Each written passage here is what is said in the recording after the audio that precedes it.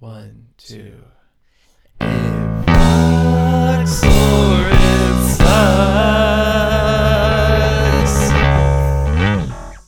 Hi, welcome to It Rocks or It Sucks. My name is Carl Kuhn. You may know me from my various music projects, Museum Mouth, Gay Meat, or my slight involvement with the band Say Anything. Hello, my name is Becca High, and I just want to say how great it is to be in a place where seasons exist again. Because shout out to Atlanta for cooling off on the first day of fall. It was like got cold. Meanwhile, everyone in California is like, it's the hottest day of the year. And I'm like, ha. Suckers. Suckers. It's totally crazy that the first day of fall was actually cold. How does that, I feel like that doesn't necessarily always happen, but I think that Mother Earth knew we needed it this year. Mm-hmm. On the East Coast specifically. Absolutely. Okay, so there's been a slight delay in the pod, to all the diehards, to all the heads that have noticed, because work has been incred busy lately, and it's been legitimately difficult to find the time to make the pod, and it is with this confession that I have to reveal that this will be the end of season 2 of It Rocks or It Sucks. Becca, we really did that. We did it. We persevered. We went on the Oregon Trail. We got dysentery. Our horse died, and we finally made it to. Is the Oregon Trail like? Where are they going? Is it Oregon? I would dare to California. I would dare to think it's Oregon, but maybe they didn't know it was Oregon. Maybe they ended up in California thinking they were going to Oregon. I really actually legitimately don't know anything about the Oregon Trail, period. I just know the jokes about getting dysentery in the game. The Oregon Trail started in Missouri and ended in Oregon City. So today we're gathered here on Zoom to discuss the beloved Microsoft game, The Oregon Trail.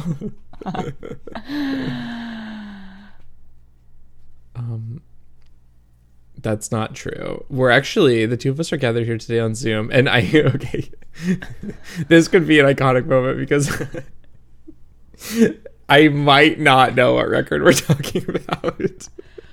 But stop. I am 90% sure we're gathered here today on Zoom to talk about Demon Days by the band Gorillaz. Becca, am I right? You got it right. Thank God. I was really nervous when I sat down. I was like, I listened to this record a lot today. I hope this is the right record.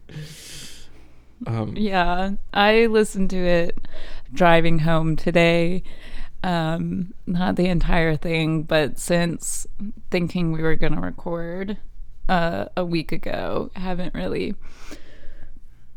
I'm sorry, I'm having like heartburn issues again. Heartburn gas.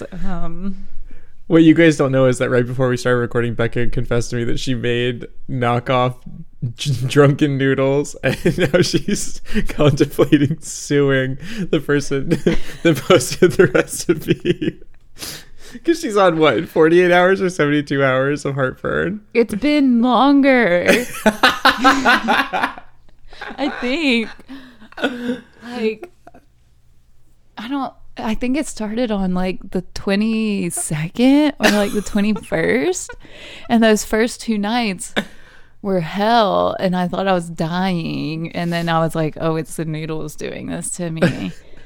But like, it's just been lingering. Have you...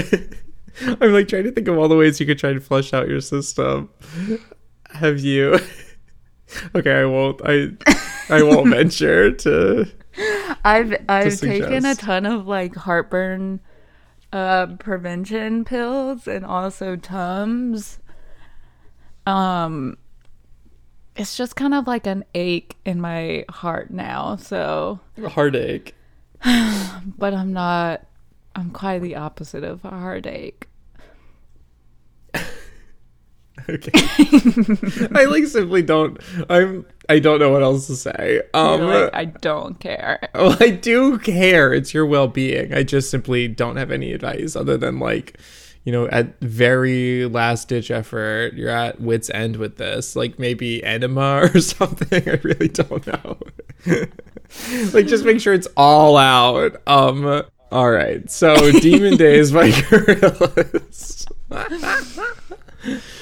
Gorillas. By Gorillaz.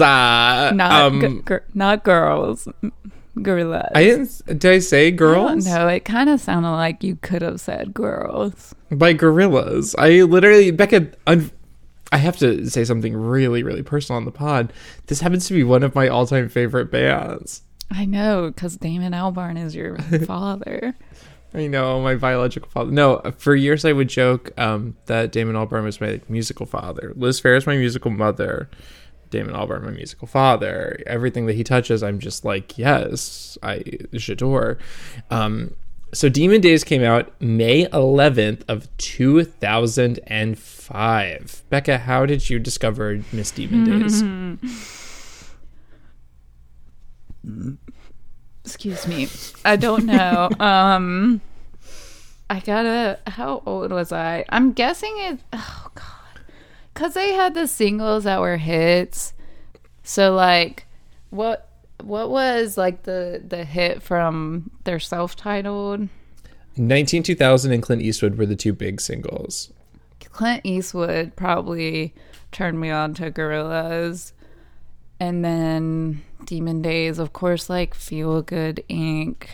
I was like, I need to know every line to this song.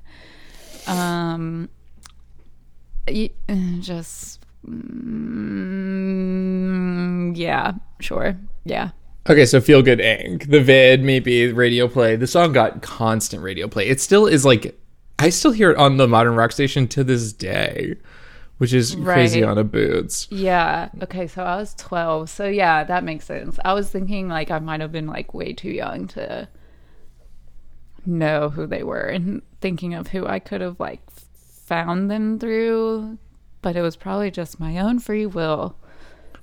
Yeah, I would say like 7th grade is like 12 years old. 7th grade is like the perfect time to find Gorillaz, because that's literally when I found them with their self-titled. So that makes tons of sense. But for me, having been a fan of self-titled, I was ecstatic when Demon Days got announced. I was scared that this band would never have a second full length. And oh my God, excuse me, it's contagious. You're a disease.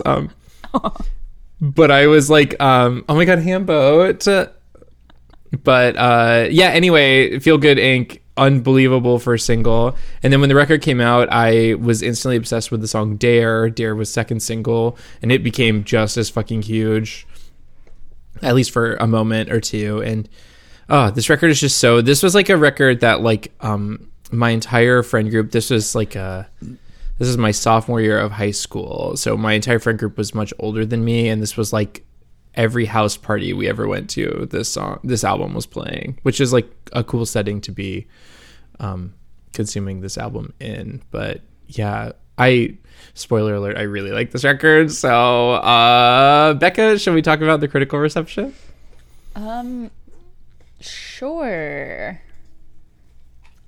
Only album review I read was Pitchfork. Yeah, same. And Pitchfork gave them a 6.9. Which is the same exact score that not most recent, but 2017 record Humans also got. And it's 1 point higher, I believe, than the self-titled.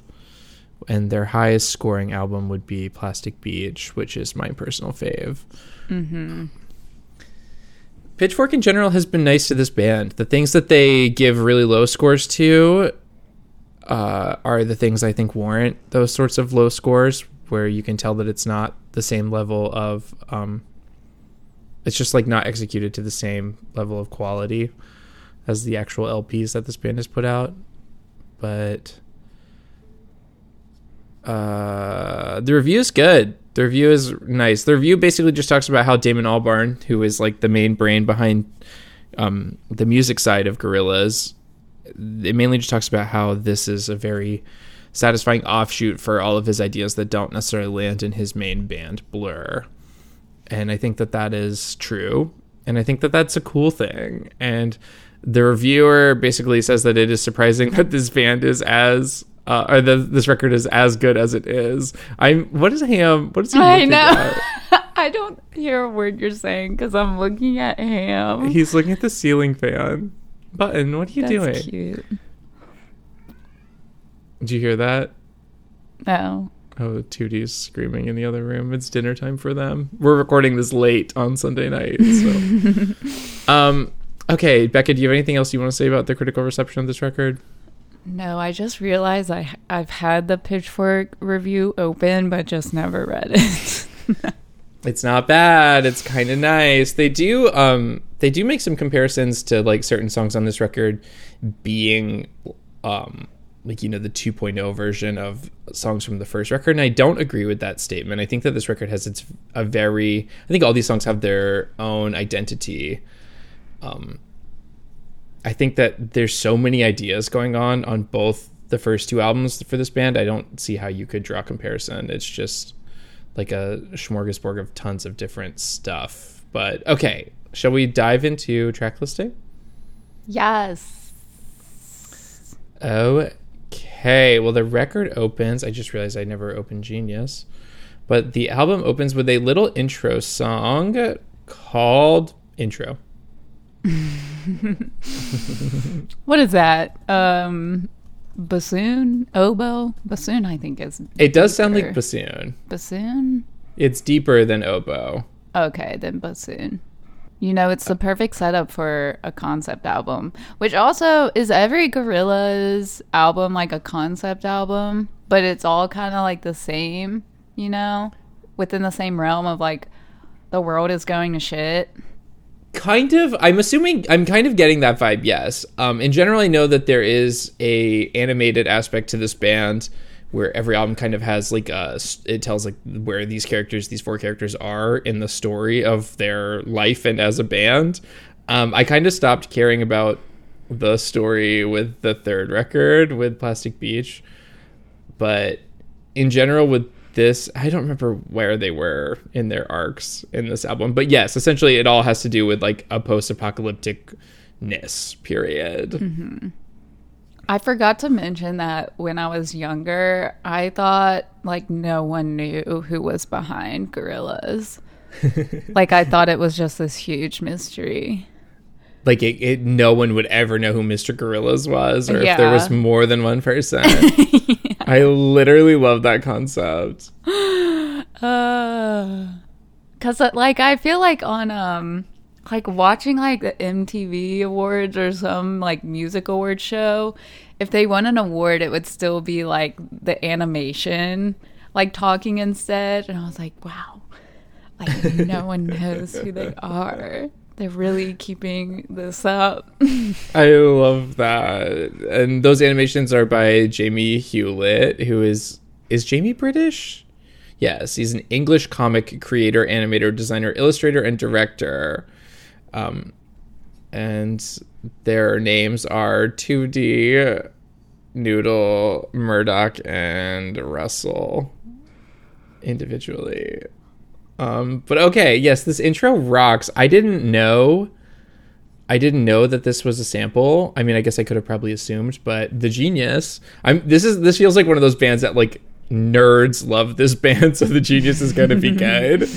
And for the about on this intro song, it says this song is a slightly altered version of Don Harper's Dank Earth from the film Dawn of the Dead, and includes a sample of Snakes and Ladders, which was by Gorillaz and Roots Manuva and was supposed to be on the album, but it got scrapped. It was later released as Soldier Boy by Martina Topley Bird and featured Gorillaz and Roots Manuva.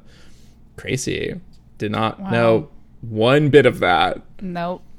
But me neither. With those details, I'm going to say this intro song rocks.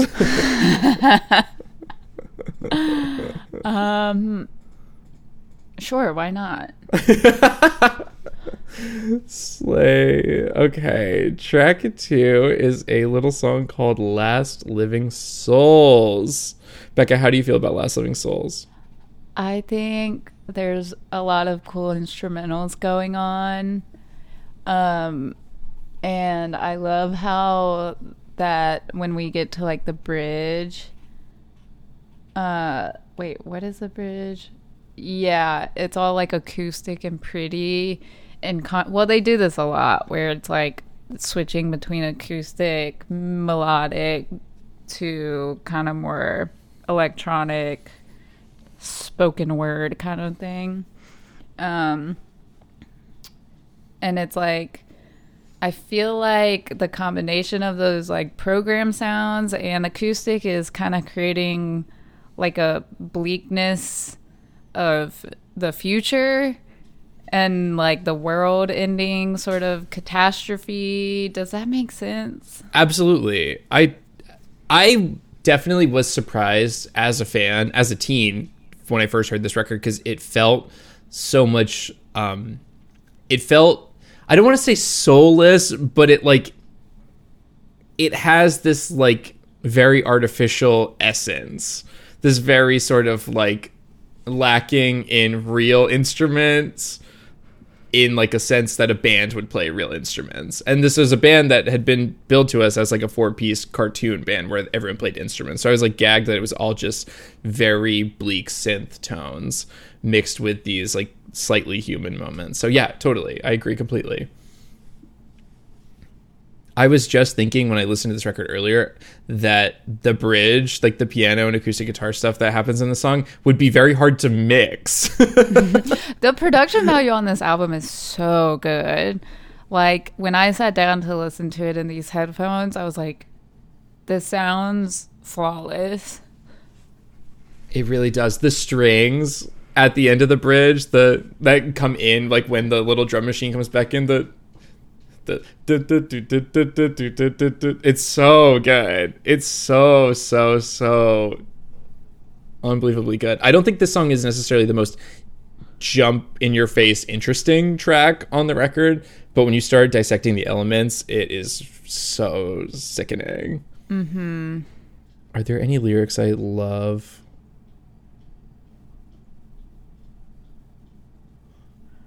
I think in general, a lot of the lyrics that Damon Albarn himself sings on these records, outside of like the artists that are featured, I think a lot of lyrics that he sings are more or less, they could be tracked as nonsense, but every now and then you get some really poetic moments. I'm not saying that to like clock him, but like, you know, it's not like, these aren't like diary entries, period. I don't know. Maybe there's no lyrics in this song that make me want to run through drywall, but I do be loving this song. I think the song rocks.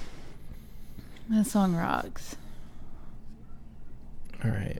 Slay on track 3 is a song called Kids with Guns. Kids with Guns. Yeah, if you didn't know the name of this song and you heard the song, I bet you could guess it very quickly. But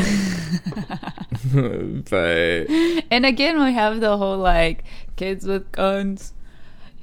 They won't be long, and then it goes into the most beautiful like. I'm like mixing it up with Last Living Souls now. I can't. These two songs side by side, they're not remarkably different. Oh, I feel like you're right. I feel like the BPM is even really similar, but I don't think that that's a bad thing. I do think that turning us into monsters. Okay, that's it. that part is really beautiful and cool. The kind of like cascading synth sound, whatever that is so cool. And that's also, I meant to mention in Last Living Souls, the like dub. I don't even know what instrument. It sounds like it's like hitting guitar, but like that dub, like echoey percussive sound. I love that. David Albarn, like, he just knows when he's like reaching out and grabbing like different genres of music, he knows all the little touchstones that like make he is just going for all the seasoning in every other genre of music and just throws it all in here. And it's well spiced, Damon. It's really well spiced. I love this song. The keyboard melody happening in the chorus is so good too. And it's so simple, but I love that keyboard tone. The like little high pitch one. Yeah. It's so good. I didn't know that this Push It Real. Is it a sample, or is this Nina Cherry like actually on the track?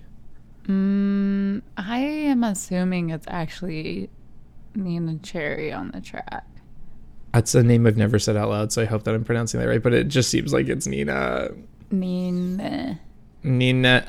But I love this part. This part is so cool. He like loves to reference. I feel like there's such a strong undercurrent of like hip hop references in Gorillaz stuff, which is so. I love that. He is so tasteful. Yeah, everyone involved. I'm really glad he never attempts to rap himself. Yes. He literally is like the perfect fan of a genre, like making music that is in that genre. It's cool. It's really cool. He approaches it from like a perspective seemingly where it's like, I want to do this, but I don't want to do it. I just want to like make the cool stuff and then let the people that are more equipped to do it. Mm-hmm. He is literally just so smart. I absolutely adore this song. I think this song rocks. Yeah, it rocks. The like really noisy outro, so psycho good. Okay. Push it real. Push it real, push it. Okay. Track 4 is a song called Oh Green World. Oh, I've never seen the album or the single art for this, but it's on Genius and it's cool. It looks like a painting we would look at in art history. Yeah, every art history class talks about the single art for Oh Green World. I love the sounds in this song. They are so they're like funhouse, they're sci-fi, they're horror movie. It's very sound designy. It is. There's a lot of sound design elements going on. I mean, also, can you imagine composing a song like this? No, I straight up cannot. Like, I can, but I can't. It just to, like, be like, okay, I have this idea for this intro thing, and you're, like, laying out all these ridiculous, essentially whack sounds all together, making something so beautiful and fun. It's crazy. It's totally crazy. And then to have it, like, 90-degree turn into distorted acoustic guitar. Right.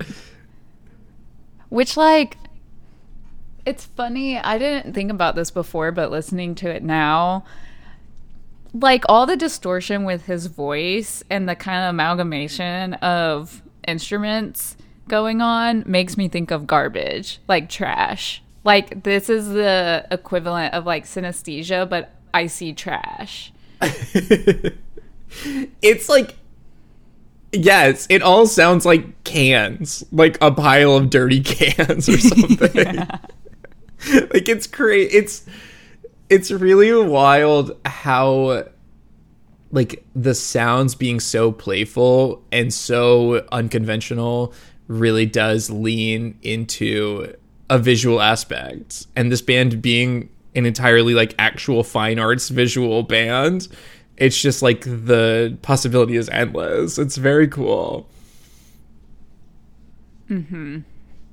This band could so easily just be like 4 drawn members truly playing their instruments. Like, it was essentially sort of billed to us in the beginning, and it would be fine. But the fact that it has turned into something so much more experimental and so much more, you know, vast is just very cool. Oh, Green World is amazing. Yeah, my only qualm with it is that it's too long. It's 4.5 minutes. Yes. And it's kind of the first one where it's like, it's kind of the same throughout. It's 2 parts, more or less, just over and over. Yeah. Which, 4.5 minutes of that is not necessarily the most interesting thing in the world, but I think that it's fun enough and crazy enough to rock. I think it rocks. Yeah, it rocks. Oh, man. We're doing it. We're just listening to the songs. Nope. I'm moving on to the next one. Okay. Track 5 is a song called Dirty Harry. Becca, how do you feel about Dirty Harry? Let's see what I wrote. I wrote the instrumental break is sick. At the beginning? The instrumental break after the beginning, after the chorus, the San Fernandez youth chorus. Mm-hmm. I got a chance, 'cause all I do is dance. Here.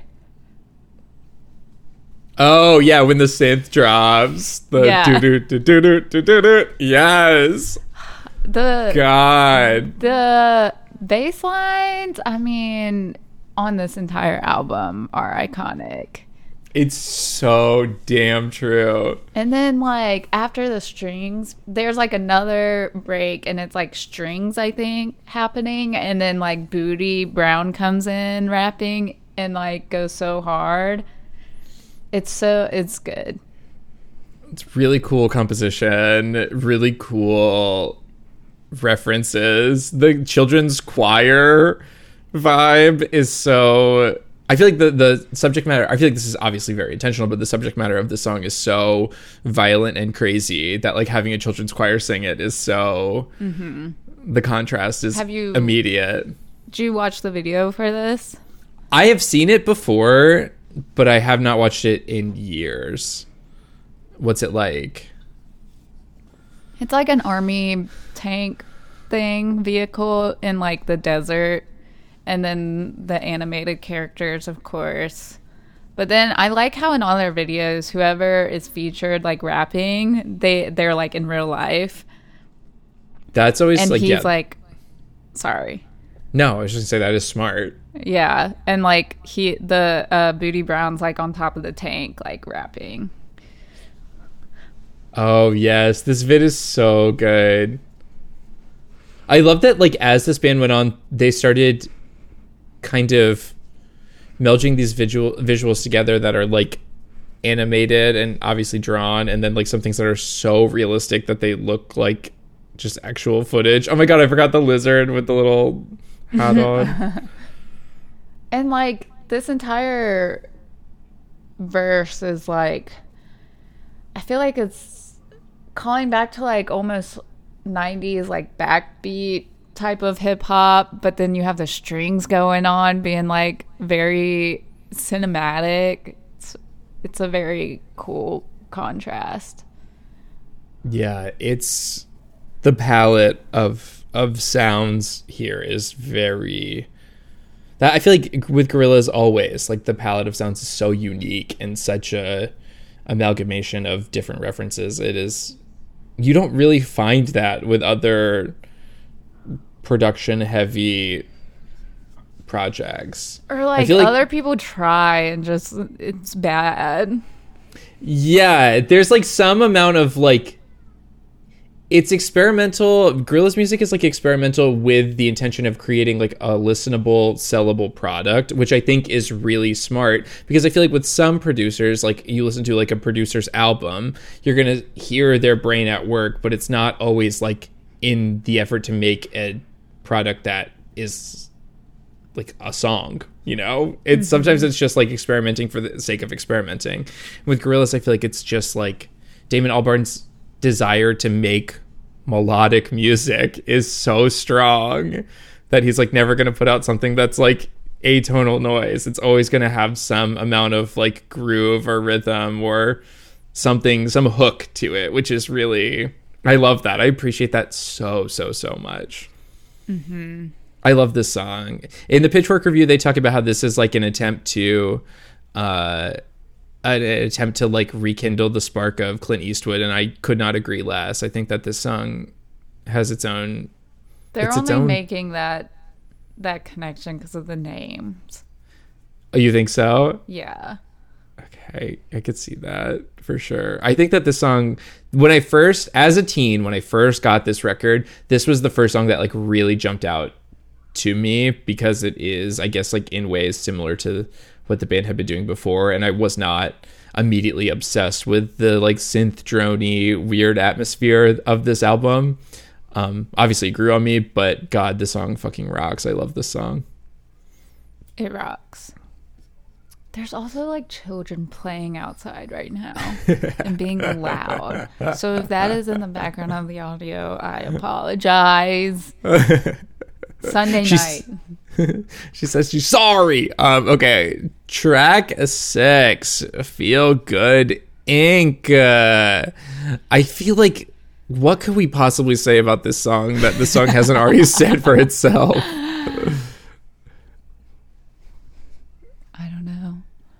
I wonder. Know every word to the song. I feel like any baby born after any baby born in the 90s and even early 2000s probably know all the words to this song. Also, I wrote down in my notes that they should use this in English classes as material to like talk about and interpret. I probably came to that conclusion after reading all of the Genius annotations on it. Are they crazy? Yeah. It's like there's a lot of references, and I don't know. It's like war and poverty and freedom versus, I don't know. Oh yeah, I'm like literally the contributors on this are going in, and it's like line by line almost. Yeah. Oh wow. If you have not looked at the Genius annotations for Feel Good Inc. by Gorillaz, someone is on here doing legitimate work. Pay these people. Yeah, I'm not sure I have much to say about this song. I think the song is absolutely amazing, and it is as popular as it is because it is fucking good as fuck. Damon Albarn, through his Noodle character, said to MTV, "I remember the beginning of the formation of Feel Good Inc. quite clearly. I had a beat that was a little bit 80s, very upbeat. But maybe halfway through, my attention wandered. I played something more acoustic, just something that reminded me of the countryside. So I wrote down some keywords to help with the lyrical imagery. Windmill was one of them. It was a trigger to symbolize a different time and also a reference to the dark satanic mills that William Blake wrote about in his verse of Jerusalem. I remember that it all started when I was reading the ingredients off the back of a potato chip packet." This is in the Genius. This is annotated in the Genius for the windmill line. But also, being American and not knowing anything else about other countries, the dark satanic mills that Blake wrote about were none other than the large-scale mills in England during the Industrial Revolution that threatened to crush the business of small independent mills in the same way that Incorporated would obliterate anything crossing its path. Wow. Like, who fucking knew? Also, George Orwell used windmills as a metaphor for totalitarian and coercive power in Animal Farm. There's also the English idiom tilting at windmills, which means battling imaginary enemies. This comes from the novel Don Quixote, whose titular character fights with windmills thinking they're giants. I think the whole windmill thing was like, make this an English class thing. Yes, that is the annotation to end all annotations. That is like very thorough, and I feel like with at least the tiniest bit of with the tiniest bit of exposure to most of the things that are being talked about in this annotation, especially at age 15 when I was getting into this record, I feel like maybe I had an understanding of the imagery that was being implied through the chorus, but it is nice to hear that there are solid bullet points for it, and that it's not just jibber jabber bullshit. Like, it's not just making up words, and the title is not like a reference to nothing. The song is crazy. Yeah. Damon Albarn is he's Galaxy Brain. He's the just catchy, instantly memorable intro to the song. So on Genius, it's written out like shabada shabada feel good, which I'm like, what? Well, there is like vocals over the bass line to make the bass line a little like more crazy sounding. You should just listen to the very beginning of it. Yeah. To like, it gives it like a weird. I only hear the like sh at the beginning of the things. So shabadika. I know some people will do this sort of thing with like a programmed drum track or any sort of percussion, just to like make the percussion more like interesting sounding, to make it a little more unique sounding. Cool. So I think that is definitely what's happening here, and it's funny that they annotated that. Change is the thing that he chants. Oh, I will say something about the song that I didn't notice before today, listening thoroughly for this pod, is that there's like high-pitched screaming and wailing going on in like the right ear in the background. Like when? During like the verses. Oh, okay. Fine. Like the whole first verse. Okay. Listen on the right side. That does not sound like someone screaming. What is it? Is it guitar then? It sounds like guitar. Does it? Hold on, let me listen.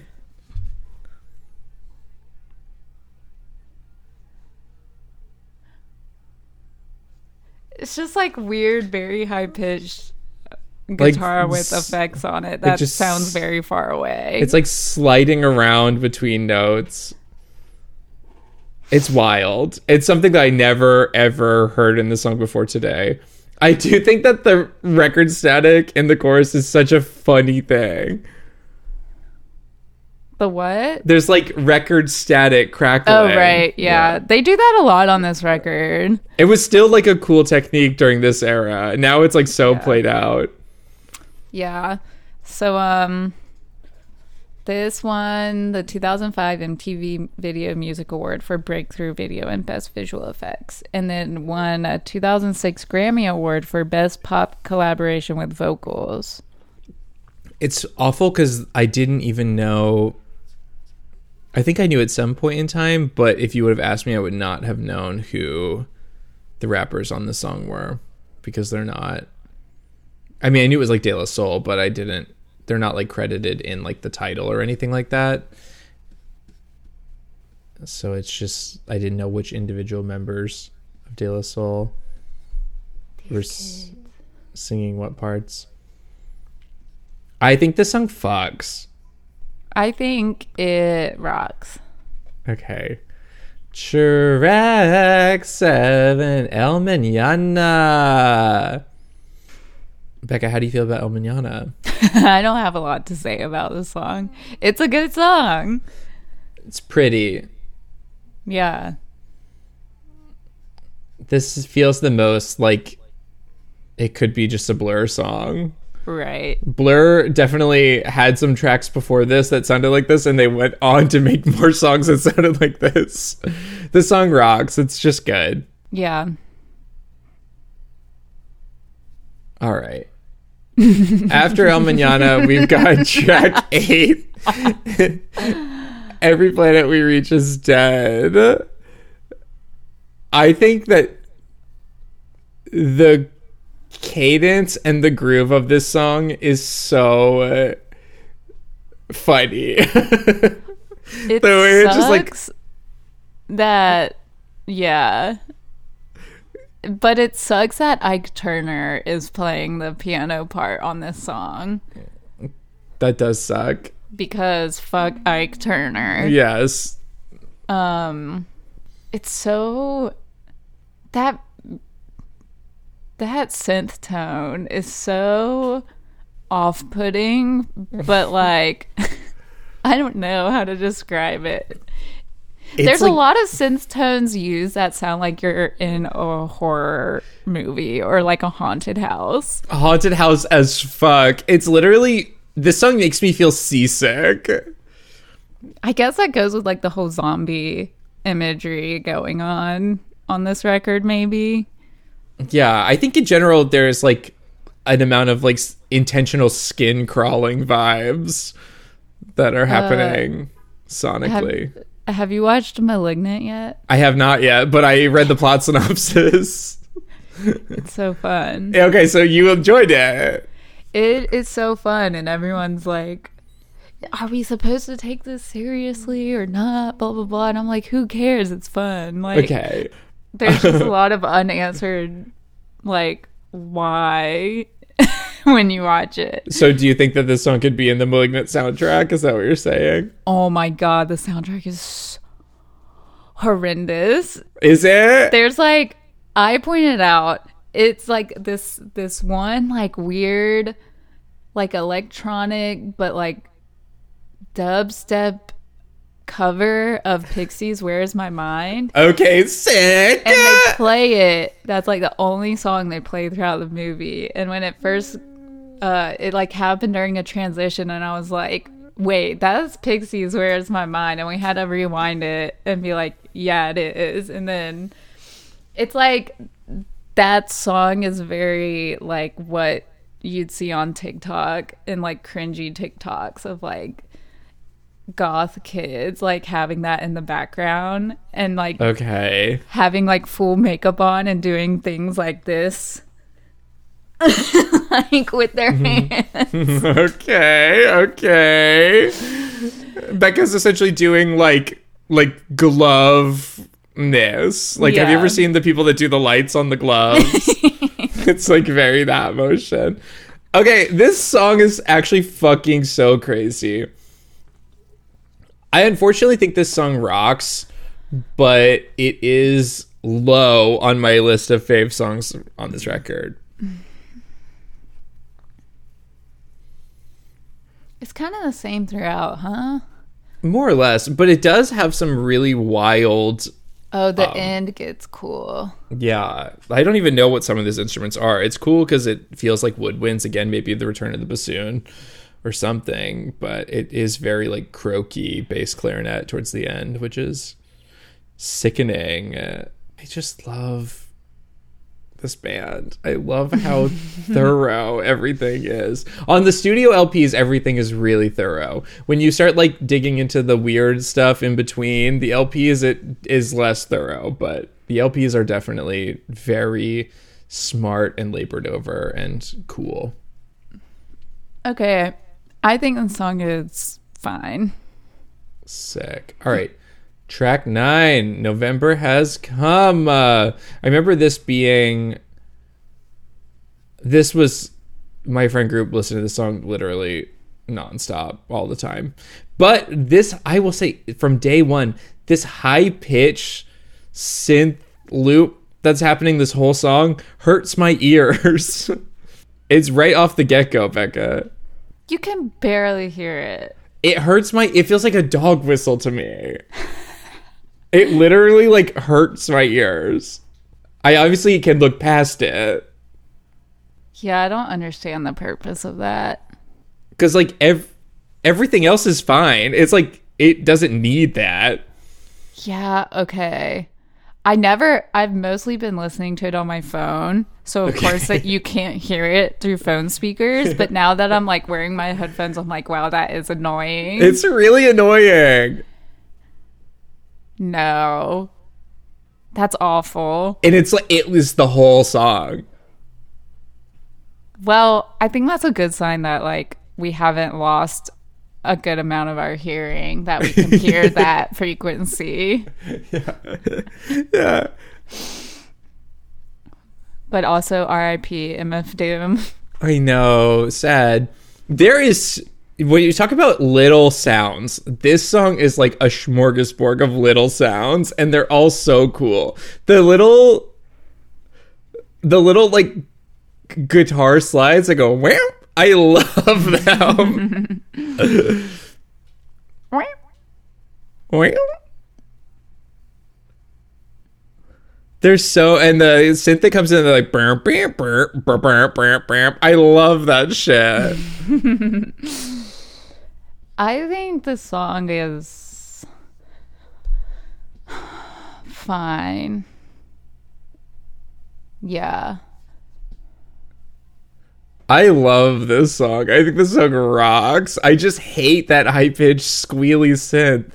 Yeah, that kind of ruined it for me. I was like, I don't know. I guess they're more just like when their songs don't have like any sort of variety. I mean, there is variety in this, but I want more. It's not like a Feel Good Inc. where like the verses and the chorus have like different identities. This all feels like kind of one vibe the whole time. And that's fine. That's great. It's just like more traditional for a Gorillaz song. Yeah, I think like El Mañana and Every Planet We Reach is Dead and this song are kind of like a dip in the album where it's like it just like chills out a little bit and it's all kind of the same groove and like steady beat. Yeah, I agree with that. I do think that there is like a dip here and then things start to go off of some whole other set of rails, but I think the song still rocks. I really like the song. Cool. Okay, well, track 10 is a song called All Alone featuring Martina Topley Bird and Roots Manuva. I love this song. I think it's really cool. I think that the delay, maybe it's not even delay, the way that the hi-hats hit in the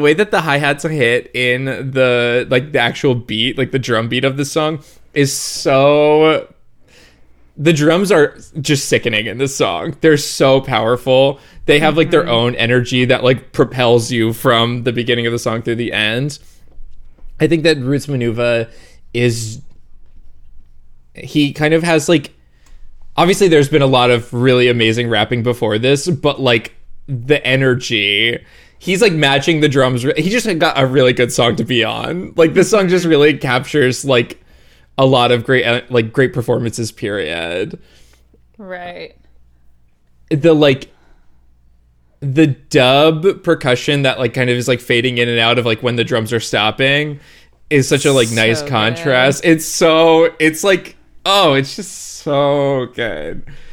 This is a very pleasing track. And then we get this amazing 180 at the end. The bridge, the Close Your Eyes and See When There Ain't No Light. Martina Topley Bird coming in with the most beautiful, you get the crazy FM radio squiggly sound. Also, it's just so, oh, I love this song.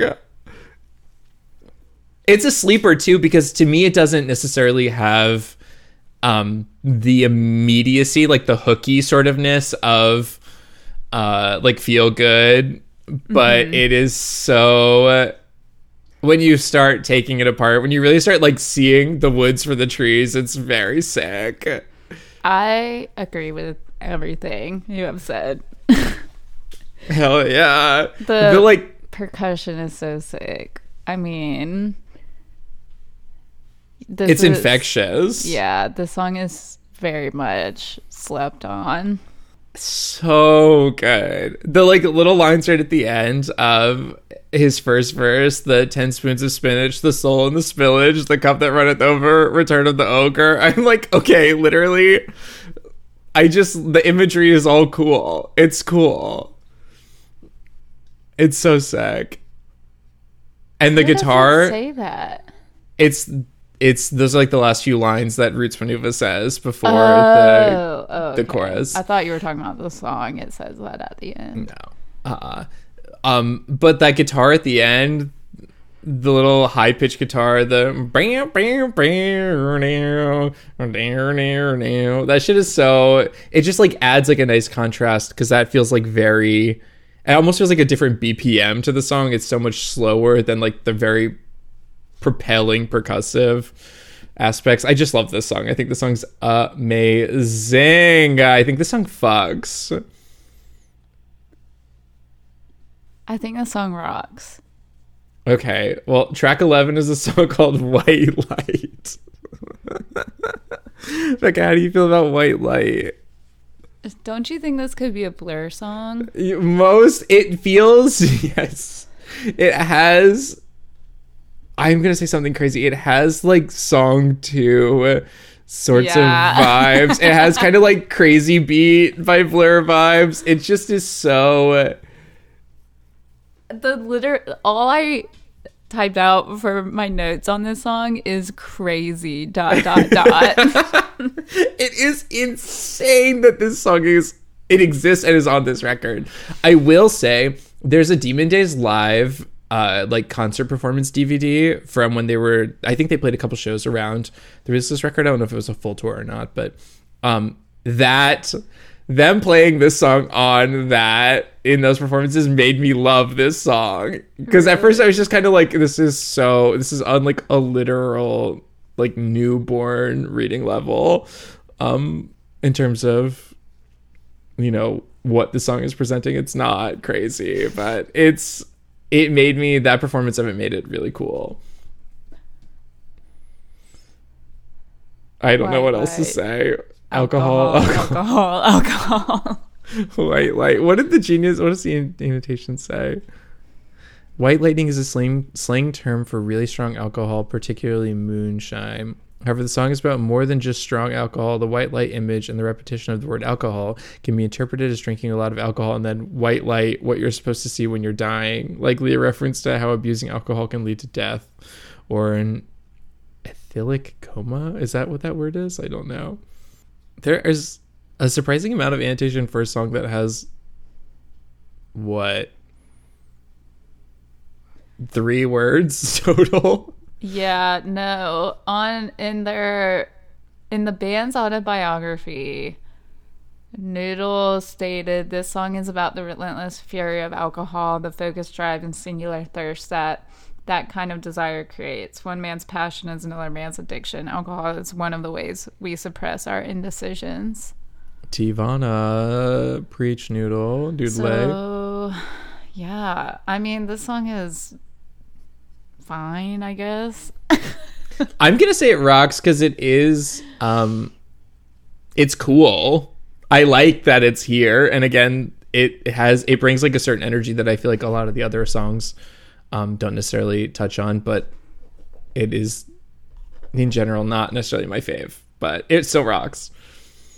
Okay, Becca, next up is my favorite song on the album. Track 12, Dare. Oh my god. I wish if I had a time machine, I'd go back to the day this record came out and I heard this song for the first time, because it was like, it blew my little mind.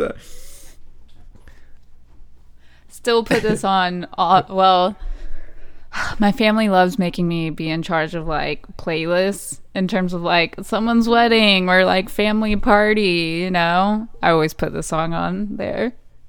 It like is just so good.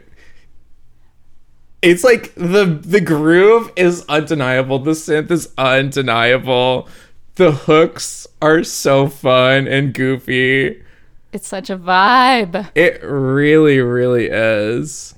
There's so many ways you can dance to this song as well.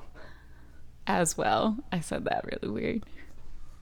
So in this song, we're treated to the cartoon character Noodle singing, and in this instance, it's voiced by musical artist Roses Gabor. And on the first record, all the Noodle stuff was done by Siba Mato's Miho Hattori.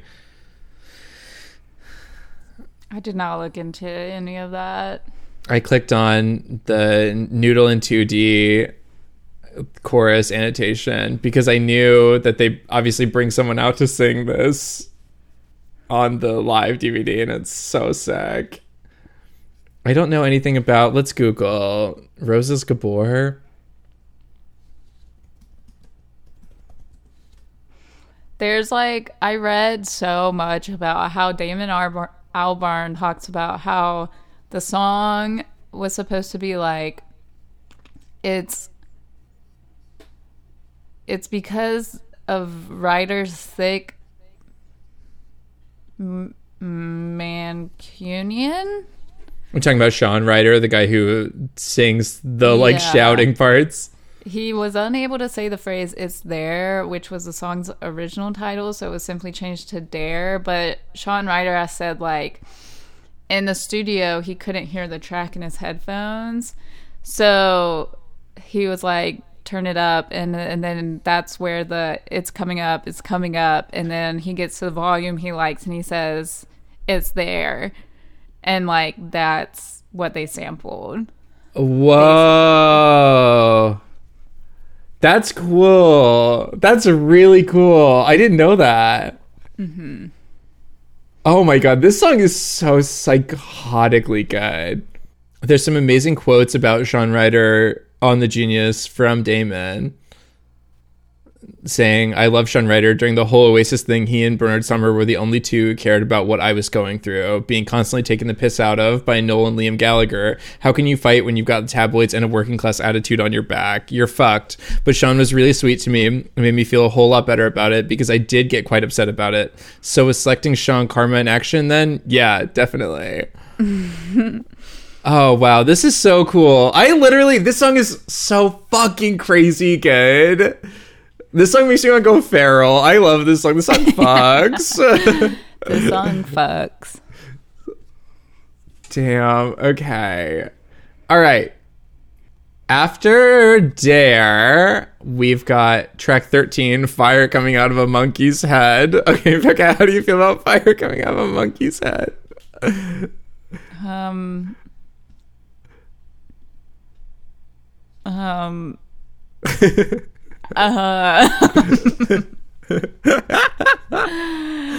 Dennis Hopper, my guy. I only know him, I think, from Speed, that I watched recently, which is a great movie. I think you know him more than I do. I'm looking. I don't know any of these movies. Oh, okay. I know him from Apocalypse Now then too.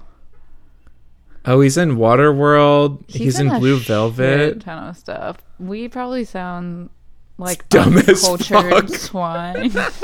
Yeah, we definitely sound stupid as shit right now, but that's fine. I mean, old white men. I'm sorry. Yeah. I just ... For on that real, topic. when someone is like, "Hey, do you want to watch this movie?" and it's just all old white men, I'm like, no, No, period. absolutely Boots. not. Don't get mad at me about that. That does not interest me at all. This song is so crazy.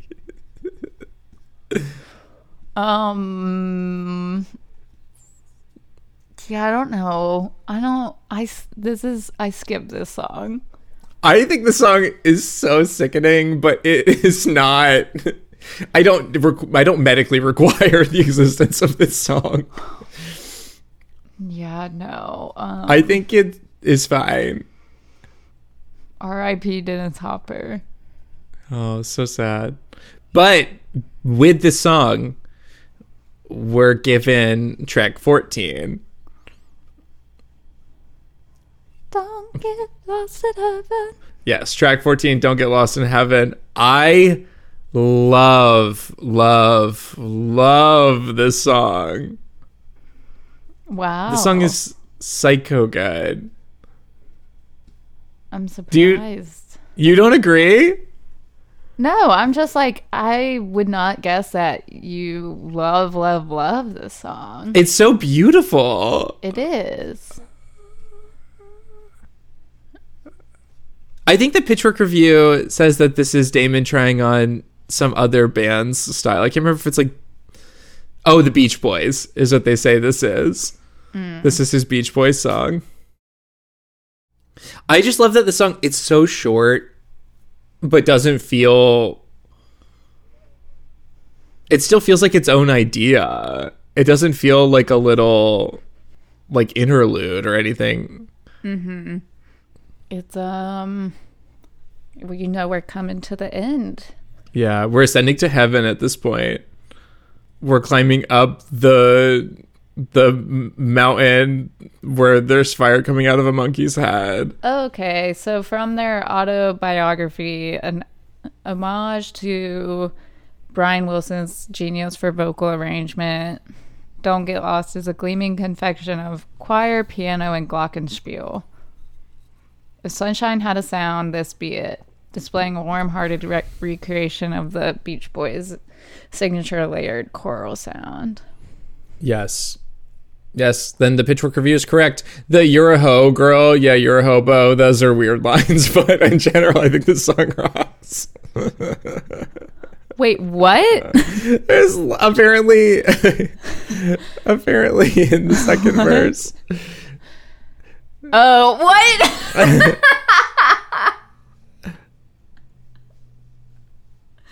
No.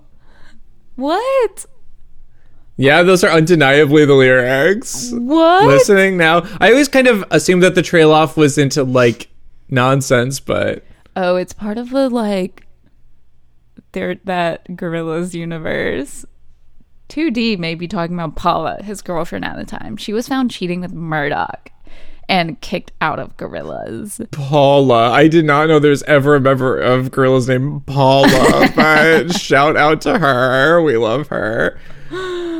She's a hoe. She's maybe a hobo. I literally forget that hobo, quote unquote, is a term. Like, what? In 2021, no one's singing about that except for Hobo Johnson, but Becca's never made the face she just made at me. What is that line on Pink Friday where she's like, need a wet wipe? Oh, she calls them a bum. Bum, yeah, in case a bum tried to touch me. Ew. And that doesn't necessarily have to refer to a houseless person. But, okay, I literally love Don't Get Lost in Heaven. I think it rocks. It rocks. All right. Closing track on Demon Days. It is a song called Demon Days. Becca, how do you feel about Demon Days? Demon Days. The string arrangement is beautiful with the fuzzy, undistinguishable, distorted guitar into the dry bass and the single string melody, but then turns into like Island Time. Are you reading that, or is that your notes? That's what my notes say. Oh, okay. Those notes feel like they're really good. Those are really good notes, Becca. You're just okay. They felt poetic. They felt like I was reading them in a review. Those notes sound like really good. Really good, Becca.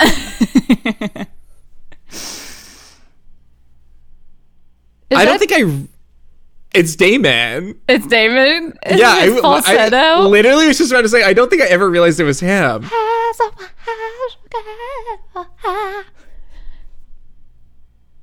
He's going for it, bitch.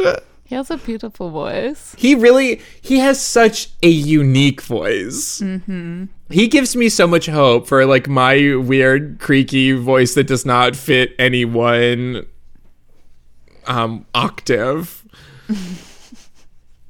He's cool. I love him.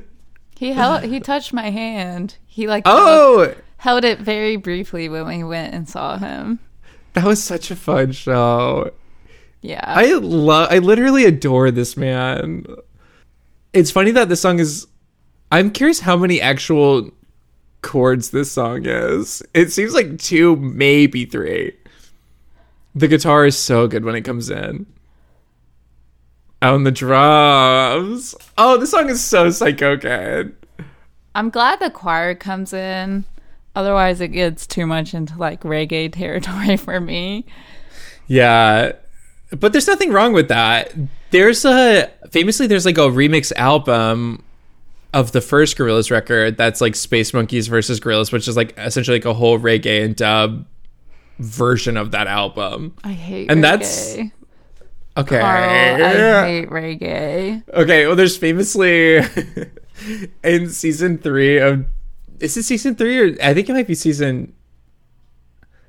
In season 3 of Drag Race, there's an amazing reggae moment where in one of the challenges, I'm going to say this is the last thing I'm ever going to say on the podcast. But, I'm going to tell this little story. In season 3, there's a music challenge where I don't remember how many queens. It's like they're down to like 6 or something, but they have to cover a RuPaul song in a certain style of music. And Shangela purposely, this is the first time she quote unquote puts on her producer hat, but she purposely pretends like she really wants reggae so another queen will pick that genre. And there's like these amazing shots of her like in the workroom be like, I love reggae. I want reggae. And she gets like country and she's like, see, I got what I wanted the whole time. It's like this whole setup. It's so goofy. That's funny. I think Demon Days' title track is so psycho good. I think this record could not have ended any other way. Yeah. Pick yourself up. It's a brand new day. So turn yourself around. Don't burn yourself. Turn yourself around into the sun, to the sun, to the sun, to the sun, to the sun, to the sun. It like ends a really bleak record on a really hopeful little note. And if it is by some weird circumstances, like an implication of like the main characters of the story like dying, ascending to heaven vibes, that's fine. I'm into that. I think it's cool. It leaves a little bit of hope, maybe, as much as I hate that. Guys, I really don't hate hope, okay? I'm just being hyperbolic. It's fine. Yeah. There's a Genius annotation that is good. And it says, the album talks a lot about the negative aspects of modern life, from the Iraq war and global pollution to the plastic nature of an overly monetized music industry. It represents today's era as being the quote-unquote demon days. Totally agree. I think that this record is very of the time, but I do think that it's also aged really well. I don't know. I just love it. I think the song rocks. Yeah, it rocks. Well, Becca, we've seemingly reached the end. Is there anything else you'd like to say about Demon Days by Gorillaz? No.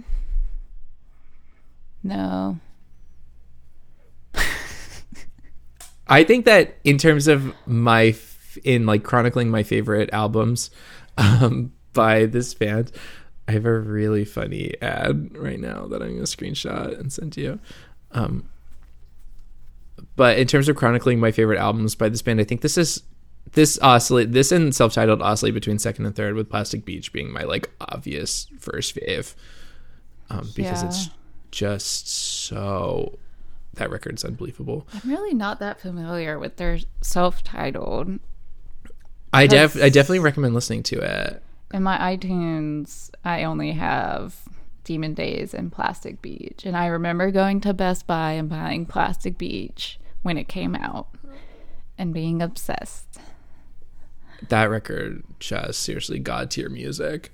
Okay, I sent you a really funny image in the chat. This is an ad that I literally have on genius.com right now. What the fuck? No. Stop. Okay. Well, okay, final verdict. Are you ready? No,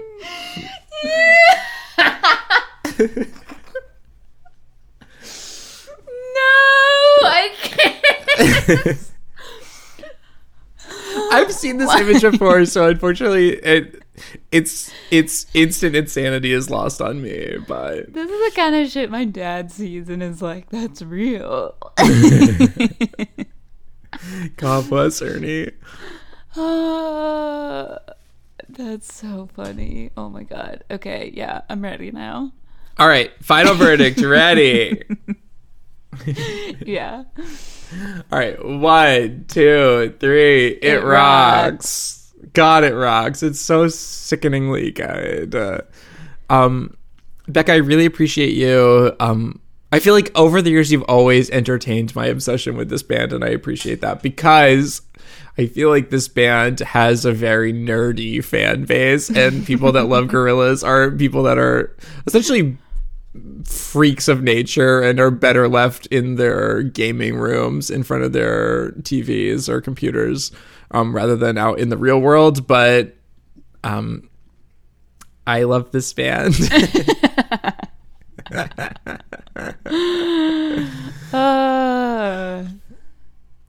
Okay, well, it's the end of season 2. Yeah, so we're gonna take a little break because work is crazy on a boots for me right now, and just like trying to uphold a weekly schedule is really hard. So we'll be back though. We have iconic guests that were slotted for season 2 that never panned out, so obviously they'll have to come in for season 3. Stay tuned for more hot takes on albums. Yeah, or just glowing personal reviews of albums that you forgot existed. Please That's what we're good for. Please like us. Please subscribe to us. Please give us 5 stars. Rate us. But only if you give us 5 stars. Yeah, I can't even imagine giving us 4 stars. What sick, twisted individual would ever do that? But yeah, do those things. This is a great chance for you to get caught up on the apps that you might have missed or the albums that you never listened to. I know I work with someone who was just telling me that they were doing this really twisted, they're being an overachiever and doing this really twisted thing where they would listen to the song. They listened to the song and then they'd listen to our critique of the song and then they'd move on and do that with albums. Steven was literally doing that earlier today. Okay, with what album? He finally finished. He was listening to Parachutes. And then he went on to of Montreal. Okay, sick. This person started with the Shins episode. And I was like, okay, no. It's like that's famously one of the craziest hodgepodge apps that took like a lot of. It's not our most clear and concise period. I have no memory of that episode. That was our first ep that I was in Chicago where Sarah's computer wouldn't record. And then all the people were talking in the background, you know. Okay, well, thanks for listening to Rocks or It Sucks. I love you. Bye. Bye. It Rocks or It Sucks is produced and edited by Becca High and Carl Kuhn. It's mixed and mastered by Becca High. You can follow the pod on Instagram or Twitter at It Rocks or It Sucks. Thanks for listening, and feel free to like, follow, rate, review, share, do whatever you want. Bye.